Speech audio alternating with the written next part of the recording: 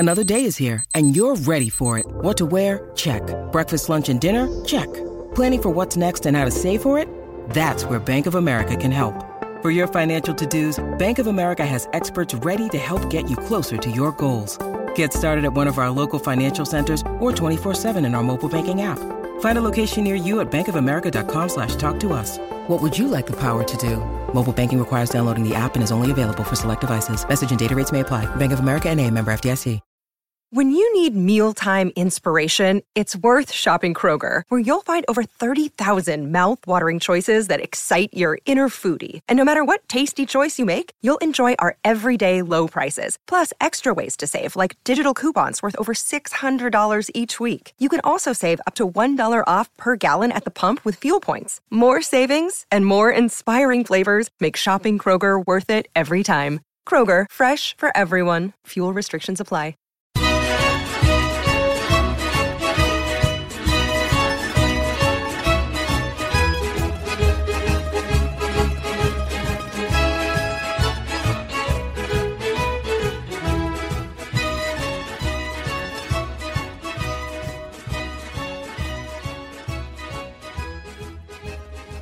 Hello and welcome to episode 5 of the Forza Napoli Calcio podcast devoted to Napoli, of course, but you don't have to be a Napoli fan to enjoy it.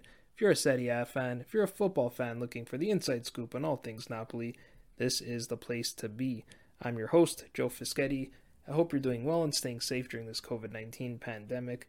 Got another great episode for you today. As usual, we'll start with the news around Serie A and around Napoli. Then we'll do another transfer talk, and today we're going to talk about Allan. And then in part 3, we'll have our first interview of the podcast with Donno. So getting right into it, before we even get to Serie A, I want to give you an update on what's going on around Europe. So the big news on Tuesday was French Prime Minister Edouard Philippe announced that no events will be played until September. And the French government feels that it's simply too risky to have any sporting events, and that includes the 2019-2020 Ligue 1 campaign. Now, the expectation is that that season will just be ended, and we're waiting for an official statement from the league. Now, a few days ago, we reported that the Eredivisie ended its season just after its government made a similar decision to postpone sporting events until September. In the Eredivisie, they did not award a title, and that made sense because Ajax and Alkmaar are tied at the top of the table. In France, I think it would make sense to award a title. PSG is currently 12 points clear of Marseille, who's in second place. Plus, they have a game in hand with only 12 matches to go. So if they decide to end the league, I think what'll be more curious to see is how they deal with promotion and relegation. We'll also see what this means for PSG. A while back, UEFA had mentioned that they may not accept clubs in next year's competitions if they don't qualify the normal way, but then more recently, they said that ending the seasons and using the current standings would count. So I suspect PSG will be entered into the group stage of next year's Champions League.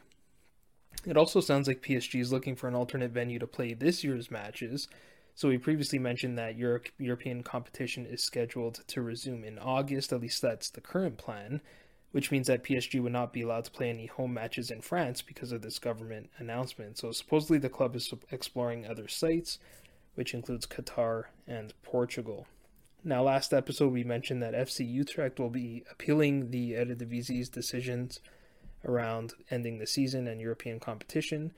It looks like Cambuur, who if you recall were top of the Eerste Divisie, are also going to appeal the decision, and a number of clubs are preparing to take legal action. So for everyone out there who just says, just end the season, we're now seeing in the Netherlands already how messy things can get if you go that route.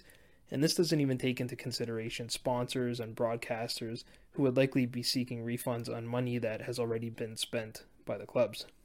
Meanwhile, the German Bundesliga seems set to resume play, possibly as soon as May 9th, pending approval from the German government. Of course, these matches would be played behind closed doors and with a number of safety measures in place, similar to those proposed by the FIGC for Serie A.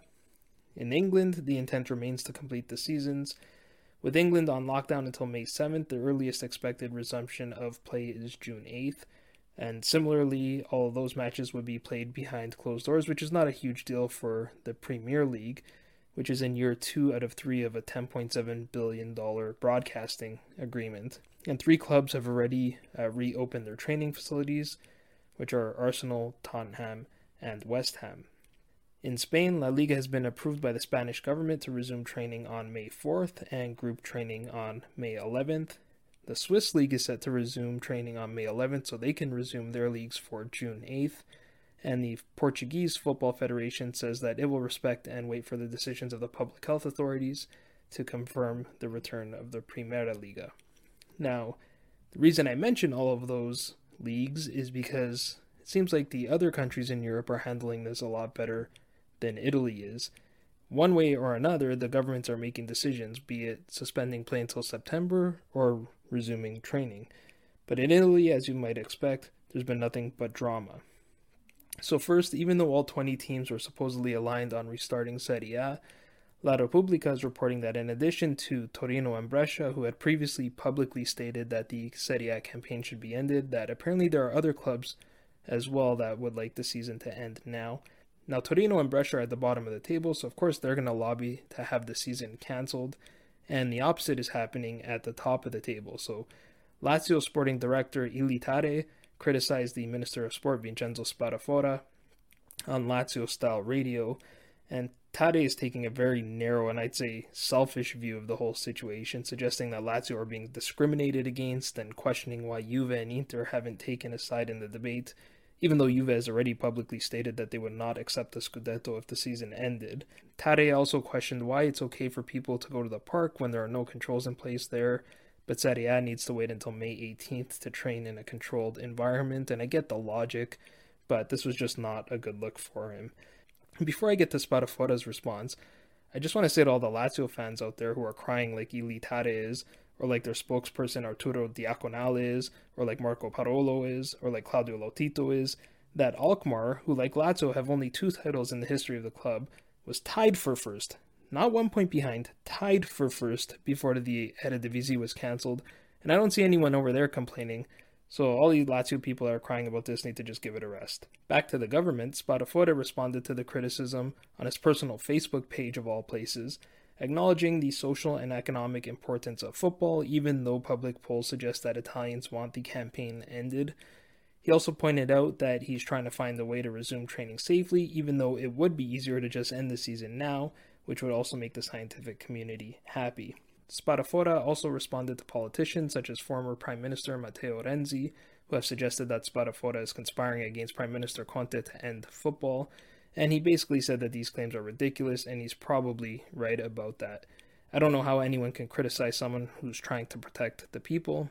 Spadafora seems to want to resume play, but the protocols that FIGC provided are far from perfect, and that's consistent with the reports that a number of clubs were seeking clarity on some of these protocols submitted by the FIGC, and apparently there are 4 points of disagreement between the government and FIGC. The first has to do with security, and the government feels that the number of people involved, which is about 50 to 70 people depending on the club, is too high.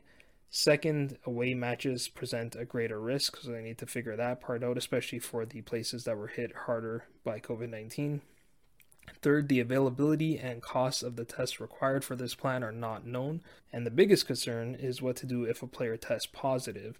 FIGC has proposed isolating the player and testing them regularly and not allowing them to return to the squad until they have a double negative test, whereas the government would want to quarantine the entire squad for 2 weeks. So to me, though, this all sounds like it can be solved. But then today, which is Wednesday, in an interview with La Sette, Spadafora reiterated something that he said a while back, which is that the resumption of training does not guarantee a resumption of football. Now, I'm not terribly offended by that statement. This is a typical non-committal statement that you would expect from a politician. But then he went on to say that if he was the president of a football club, he'd start preparing for the new season to start in August, and suggested that Italy may follow the footsteps of other countries like France, and that the window of opportunity is narrowing. So I can appreciate why the FIGC and certain clubs are frustrated. They're getting mixed messages from the government, unlike the other European leagues who seem to be getting clear direction, which in some cases is to suspend sport until the fall, but at least it's a direction.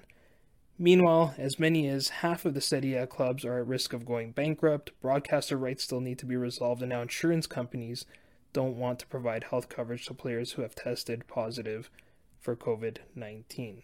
Moving on to Napoli news, there's not a whole lot to report. Tuttosport is reporting that the club and players are getting closer to a decision on wage cuts. The players' agents and lawyers are supposedly reviewing a proposal for the next 4 months' pay that would see the players get paid for 1.5 out of the first 3 months, and then the 4th month would be deferred until next year. Meanwhile, Gattuso has forfeited his pay to cover the balance of the wages of the staff that had been laid off, and apparently they were still about 20% short of their normal wages. Again, great to see Gattuso doing this, but would have liked to see De Laurentiis contribute. And finally, a quick update on the Ferrara Cannavaro Foundation. That auction is now up to about 118,000 euros raised, which is excellent. Last time we mentioned that Mertens donated his Champions League jersey, which sold for 15,000 euros to a bidder called Stadio 1926. And then almost immediately after the bid closed, De Laurentiis revealed on social media that he was the mysterious Stadio 1926. Now, I don't know if this was De Laurentiis trying to get in Mertens' good book or if this was just an old guy trying to do something cool, but it kind of felt like a creepy stalker villain thwarting the hero's plans to me. And it's not like he grossly outbid the previous bid, which was 13,500 euros, so you can't even say that he just did this for charity. If you're going to do that, make a, like a 50,000 euro bid, not 15,000, only 1,500 euros more than the next bid. Anyhow, that's it for the news. In part 2, we'll do some transfer talk.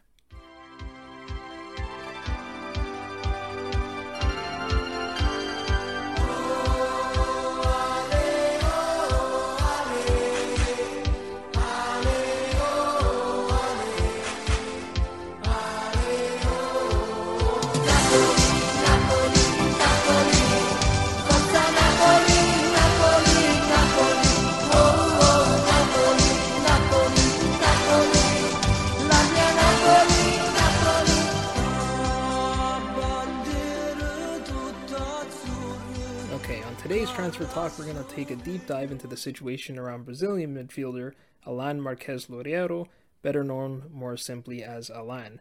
Things have really unraveled for him over the last year or so, and this story starts in January of last year when Napoli rejected an offer somewhere in the neighborhood of 70 million euros from PSG because De Laurentiis had put an 80 million price tag on Allan. Now, Allan's camp recently confirmed that he was indeed furious about missing the opportunity to join a club like PSG, and as it turns out, this was a bad decision for everyone, but obviously hindsight is 20/20. Since then, things have gotten worse for the Brazilian. In November, we had the mutiny and the altercation between Allan and Edo De Laurentiis in the change room. That resulted in all players being fined half of their October salaries, including Allan, who was fined about 200,000 euros. Then on January 11th, Napoli acquired Diego Demme from Leipzig. Demme made his first appearance in Serie A week later against Fiorentina, coming off the bench to replace Allan himself. And what we didn't know at the time was that Demme wasn't just replacing Allan in that particular match, but in fact he had just taken over the starting position. Allan missed the following match against Juventus due to muscle fatigue, so Demme started in his place, and it just so happens that that was Napoli's best game of the season, defeating the champions 2-1. And from then on, Demme would be the starter. Then, to make matters worse, in mid-February, Allan was disciplined by Gattuso for a lack of effort on the training ground, or as the papers put it, for walking around too much. And we all know that Gattuso has high expectations when it comes to work ethic. As a result, Gattuso kept Allan out of the match against Cagliari. So when you consider the bad blood between the player and the owner, and the fact that Allan has been relegated to the bench behind Diego Demme, the question is not will Allan be sold, it's to whom and for how much. Now, two clubs seem to be most interested in him at the moment. One of those clubs is Everton, where Allan would be reunited with Carlo Ancelotti. And supposedly Ancelotti would like to bring Lozano as well, and Everton would be willing to swap Moise Kean. Now, I don't see that happening. We've already heard the club say that they want to give Lozano another year, if not only to restore his value. Also, the club has had enough drama this season, so they don't need to add more with Moise Kean and his coronavirus parties. The other club is PSG, who's remained interested since their original offer when they tried to buy him in January 2019, and this makes the most sense to me for a number of reasons. First, Allan is essentially the same player they wanted a year and a half ago. He's had some minor knocks, but no major injuries. Second, even though he's a bit older now, he just turned 29 a few months ago, and the asking price could be half of the original asking price of 80 million euros. Third, PSG have a gap they need to fill. When their offer for Allan was rejected originally, they signed Roma's Leandro Paredes, who hasn't really worked out, so they've been rotating between Marco Verratti, 30-year-old Idris Gueye, 70-year-old Tanguy Kouassi, and Marquinhos, who's actually a defender. At the end of the day, I expect Napoli to sell Allan for around 40 million euros. At this point, I'd even take 35 million for him. Napoli acquired Allan from Udinese in 2015 for 11 million euros, so like Koulibaly, that entire amount would be reported as a gain. And you can't let a 40 million euro player rot away on the bench. We still have Lobotka on the bench as well to back up Demme, and Lobotka needs more playing time as well. So that's it for part 2. In part 3, we'll talk to our first special guest.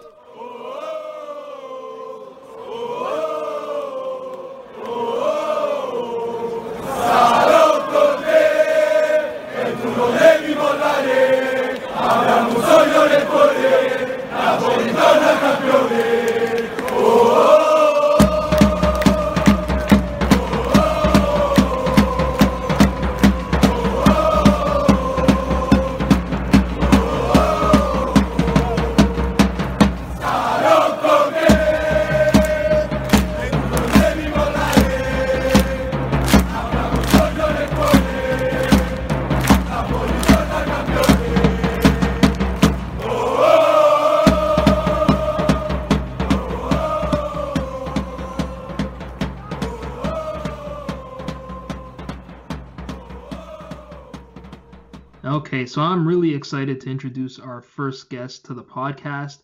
He's the host of one of my favorite podcasts, Calcio Connection, with my good friend Jerry Mancini. He also does work for 5 Reasons Sports, and he's a huge Inter fan, but we're not going to hold that against him. Of course, I'm talking about Alex Donno. Alex, welcome to Forza Napoli. Hey, Joe, thank you so much for having me, and I'm glad you're not holding the Inter stuff against me. That means a lot. No problem. Actually, that's the reason why I wanted to bring you on the pod, because at the moment, there are quite a few connections between Napoli and Inter. So even though this is a Napoli podcast, I do like to, or what I want to do at least, is to bring on guests that have expertise on other teams, especially when they're playing. Now, we're not playing any games now, but like I said, there are connections. So the first one that I do want to talk about is Dries Mertens, who's been heavily linked to Inter. So the question I have for you is, on a scale of 1 to 10, with 1 being impossible and 10 being a guarantee, how likely do you think that Mertens signs with Inter? I think I'd go 6 out of 10, meaning certainly not a slam dunk, but it seems more likely than not for a couple of reasons. Obviously, it looks like his contract talks with Napoli are at a bit of a standstill, and maybe Inter would be willing to offer him a raise. One of the reasons why I think it's very possible that we see Mertens at Inter on a Bosman transfer this summer is that he's been on Conte's radar for most of the season. I mean, going back months, that's been a contract that they've been monitoring. And as we've seen time and time again, wherever he's been, if there's a player that Conte really wants, he tends to put a lot of pressure on the club directors to get him his man. So I think there's going to be a push there to bring in Mertens. There are a couple of X factors as to why I'm at, a 6 out of 10 and not an 8 out of 10. Obviously, the situation with Napoli, if something changes there, like, if they were to come close to matching Inter's offer or match Inter's offer directly, I think he'd probably stay there. I don't think he wants to leave Napoli just for the sake of leaving there. And I also wonder what other clubs could become X factors here. I've been seeing a lot of links the last couple of days, Joe, with Chelsea. Obviously, anytime you see British tabloid reports, you take it with a grain of salt. But I'm seeing some stuff about how, Frank Lampard has been, contacting him pretty much every day, really wanting to bring him to that club. So he could have even options outside of Italy. But, at the end of the day, I think he would be a good profile to replace Alexis Sanchez, who, is kind of the veteran striker right now at Inter, but has, dealt with injury issues as he often does. And he's very unlikely to be redeemed by the club. They currently have him on loan from Manchester United. And another thing that I look for in I'm curious to see what Inter's offer to Mertens would look like, because I'm sure they're willing to offer him a substantial raise salary-wise to what he's making right now. But the number of years on the contract, I think, is a big question mark. I saw a report that they would be willing to offer him a 3-year contract, which, as an Interista, I don't think that's the best idea to offer someone who's already 32 years old a 3-year contract. But if that were to be the offer, 3 years at a substantial raise, that may make it very hard for him to say no. Yeah, that's a good point, and your answer is actually pretty similar to my take on Mertens, which, although I'm taking it from a Napoli standpoint, which is that because I think the offer would be similar, I don't know that Inter can pay him that much more than what Napoli is willing to pay him to lure him away, because he does have a certain affinity and fondness for that city and that club. But the term is certainly interesting. I think Napoli was looking at 2 years, so if he could get a third year from Inter, that might be something that lures him over. But that's definitely something that we'll be keeping our eyes on. But you kind of addressed this in your answer. But hypothetically speaking, if Mertens did sign with the Inter, how do you think he would fit with that squad? I think the first thing, this would be one of the reasons I think he could be a really good fit at Inter, is his relationship with Romelu Lukaku. They're very close both on and off the pitch, being teammates with Belgium and being personal friends. I think that could obviously make his learning curve into Inter a pretty short one. And not to mention that I think it's always good when you're bringing in a new striker or a veteran striker, in his case, someone who's already familiar with Serie A. Obviously he's faced all of these opponents before in the Napoli shirt, so he wouldn't have to make the sort of adjustments that and Alexis Sanchez would have to make when you brought him in. And so, as far as a potential partnership with Lukaku, or maybe he only occasionally plays with Lukaku because he might be Inter's third striker, or he could be Inter's second striker, so he'd either be a bench guy, a fill-in starter, or potentially a full-time starter. I think he would actually fit pretty well, and like you said, addressing it earlier, this is certainly a profile that Conte has been looking at for the last several months. So clearly he sees Mertens as being a guy who can fit his formation. Yeah, absolutely. That's the one thing that worries me about Mertens, is that link that he has with Lukaku. I think I read that, I don't know how many international matches they've played together with Belgium, but they've both been successful. So I think Mertens has 9 goals and Lukaku 14, something like that. So they have the chemistry already. One thing that I think may influence whether he makes a move over there and whether Inter decides to try really hard to bring him in is whether or not they sell Lautaro Martinez. So even though it's not really a Napoli question, as an Interista and someone who would be looking to bring Mertens in if Inter sold Lautaro, how do you think that Inter will actually sell him? I think there's a decent chance they sell him, and if they sell him, it would be Barcelona. I don't really see anybody else jumping in. I think it's either Barcelona or Inter for him. Obviously, it would be very difficult for Inter to keep him away from going to a squad like Barca, who could triple or quadruple his wages with no problem. And you would think they would have the financial needs to give Inter a good sum, and they'd make a great plusvalenza off of that. So all this to say, Inter certainly is not going out of their way to shop or sell Lautaro Martinez. They don't have, a pressing financial need, to make revenue off of his sale. I think the only way they would sell him is if, he tells the club directors and the CEO Marotta straight up, guys, Barcelona is where I want to be, so please find a way to make this happen. I think it would be really the will of the player would be the only thing that can take him away. I think a big thing a couple of factors with Lautaro that I look out for, I don't know how concrete it really is that he's desperate to make this Barcelona switch, because we've seen reports in both directions. Obviously Messi being there,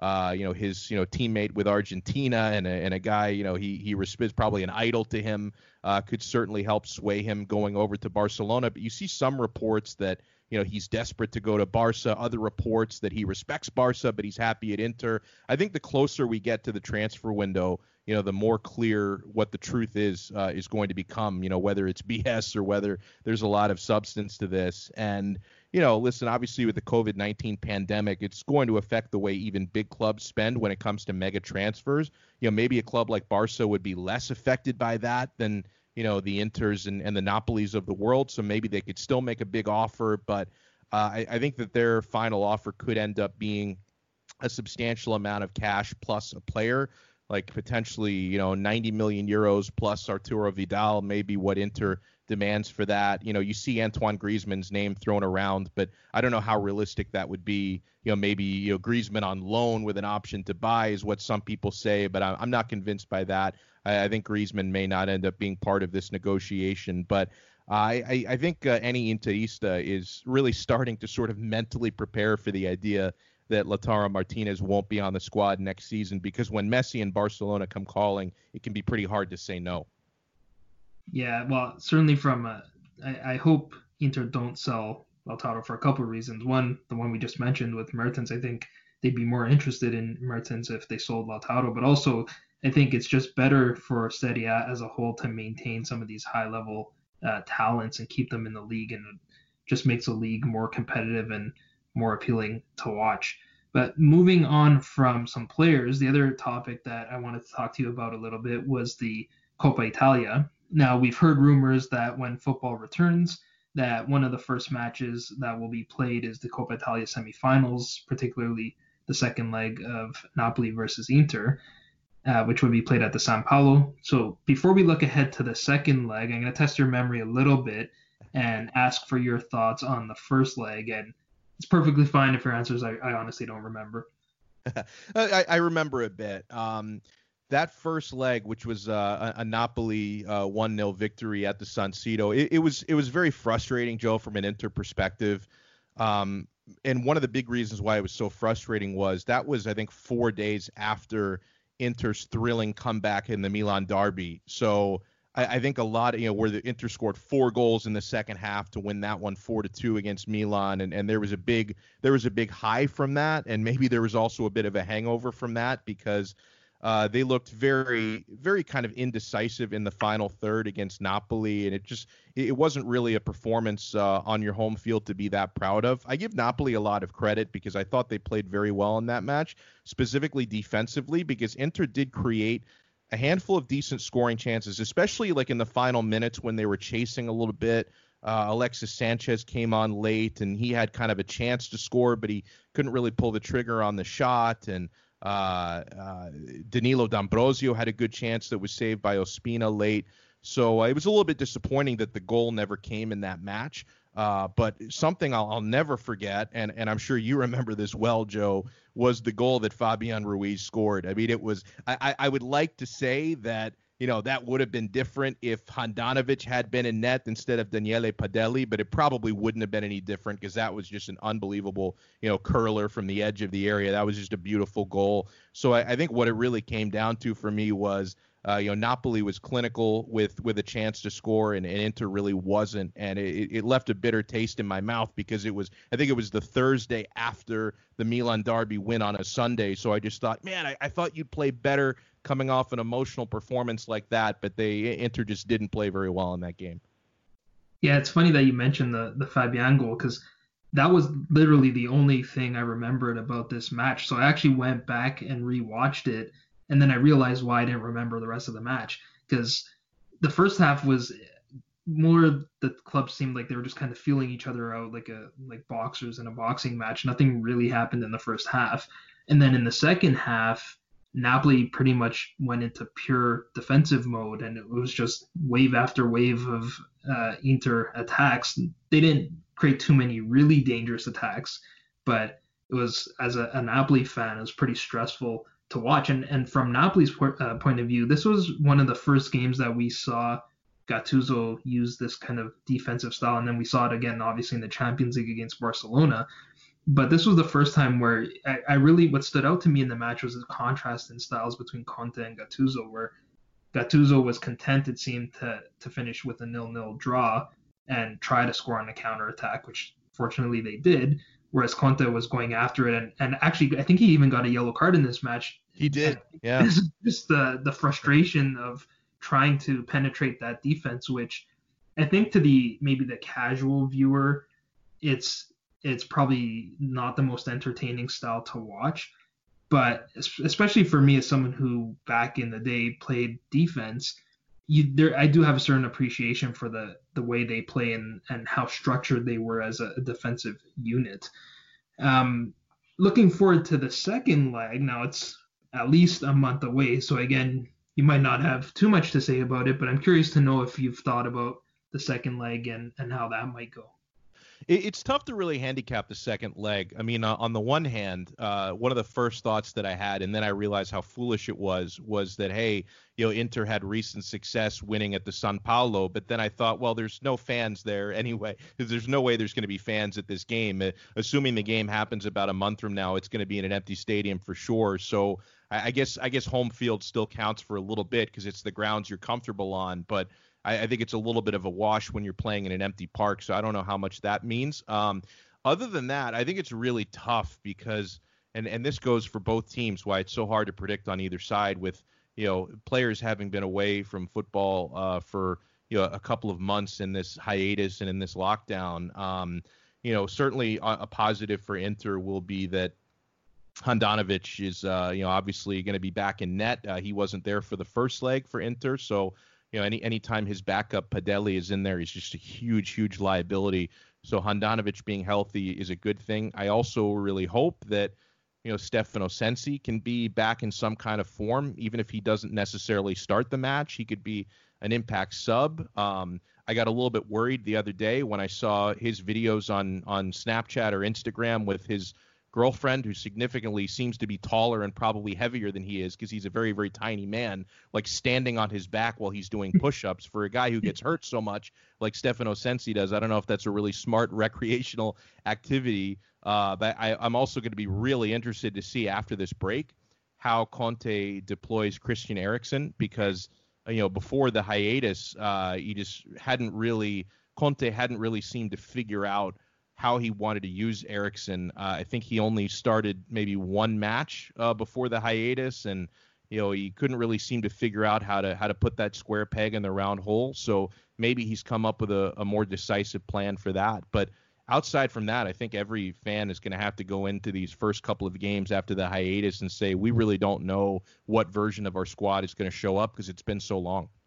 Yeah, I completely agree. I think I actually mentioned this on your podcast, which was that I don't think this is going to feel like a season is resuming when we go back. I think it's going to feel more like the start of a brand new season, albeit a very short one. And like any season, when the first game, you don't know how what you've done in training, in this case individually at home, and then maybe for a couple of weeks as a group, is going to translate on the pitch. One thing I do think that Inter might benefit from is that the last match they played, and I'm sorry to bring this up, is that the loss to Juventus, which, many people think kind of eliminated them from the Scudetto race. And so I think mentally that would have been a tough one to overcome. But now, they've had plenty of time to get over that. And you mentioned the physical side of things and recovering from injuries.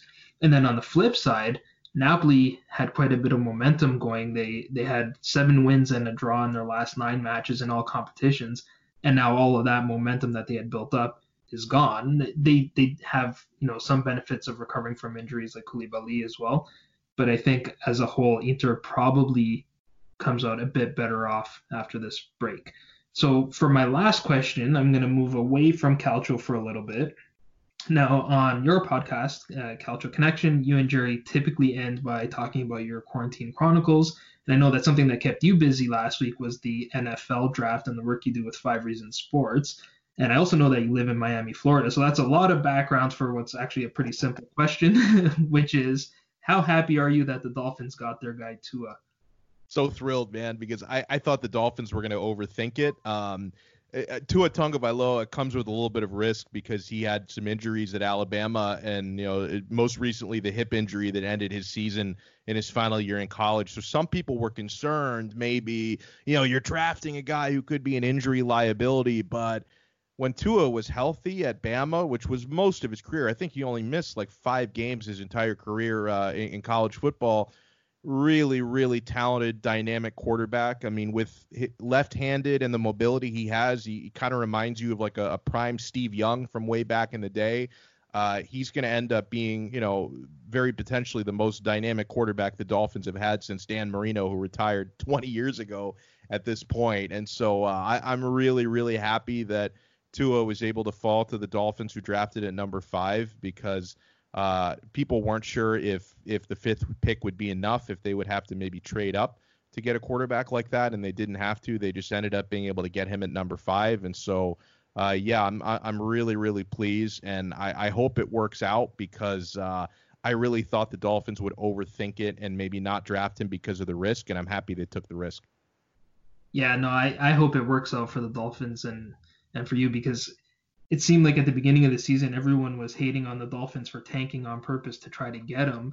And then somewhere mid-season, it seemed like they actually started trying their best to win, or maybe they were the whole time, and things started clicking a little bit, which made you think, oh, now they're not going to get him. And so I almost feel like they got rewarded for trying to win rather than just tanking to get the guy in the draft. Yeah, no, you're exactly right, because before the season started last year in 2019, it was like a slogan down in Miami. It was sort of half sarcastic but half serious. Tank for Tua. Like, everyone kept saying tank for Tua. Lose all your games, because they thought Tua would be the number 1 overall pick. Nobody knew that Joe Burrow would come out of nowhere and be the number 1 quarterback, but everyone down here kept saying tank for Tua. And then when they ended up winning 5 games, a lot of people were complaining, oh, you won way too much, you're not going to get your quarterback. So it's like poetic justice, and it was, like you said, it's like the universe rewarded the Dolphins that, they did actually play pretty well in the second half of the year anyway, and won 5 games, and they still ended up getting their guy. So hopefully less people, think about tanking in the future, because I was never a huge fan of the tanking idea. Yeah, I agree, and it'll give Dolphins fans something to cheer about other than the Super Bowl that you guys seem to host like every other year. Anyways, yeah, I think we might have another one in like 3 or 4 years, so hopefully Tua can play in that one with the Dolphins. Yeah, I hope so. Well, it was a pleasure having you on the podcast, Alex. I really can't thank you enough. Hopefully we can chat again once we get closer to that second leg of the Coppa Italia. But before I let you go, why don't you let the listeners know where they can find you? Oh, thank you so much. Yeah, you can find my personal Twitter account, which keeps you pretty well updated on what I'm doing and what I'm not doing. Quarantine has us pretty bored, but it's Alex Donno, Donno spelled Donno. You can also follow the account of the show that Jerry Mancini and I do. You mentioned it, the Calcio Connection. Our Twitter handle there is @CalcioConPod. So you can, stay updated on our latest episodes. And, you hear Joe on our pod frequently. He's nice enough to join us pretty often. I think he's the only guy that we've had on 3 times. So he's like a semi-regular on our show. So, yeah, you can find pretty much everything there at my account and at the Calcio Con Pod account. Thanks so much, Joe. So that's going to do it for episode 5. I hope you enjoyed it. If you did, please share it with your friends and give it a 5-star rating. As always, if you have any questions or if you'd like me to focus on anything in particular, you can find me on Twitter at Joe_Fischetti5, or you can find the podcast at Forza Napoli Pod. Also, if you're looking for some reading material, you can find my articles at worldfootballindex.com. We'll talk to you guys again in a few days, but until then, I'm Joe Fischetti. Forza Napoli sempre.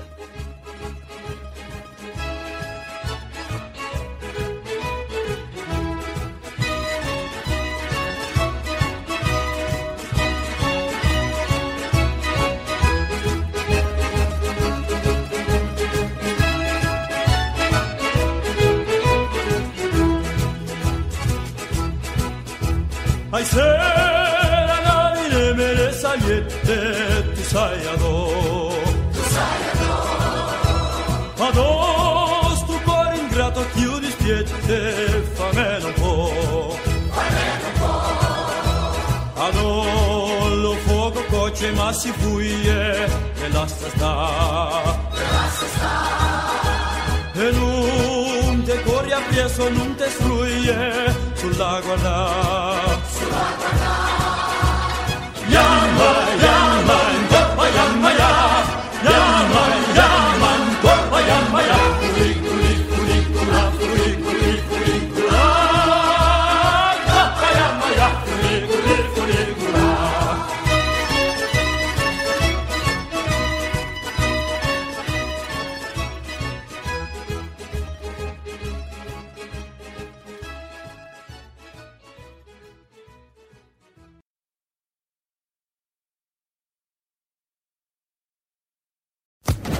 Social Podcast Network.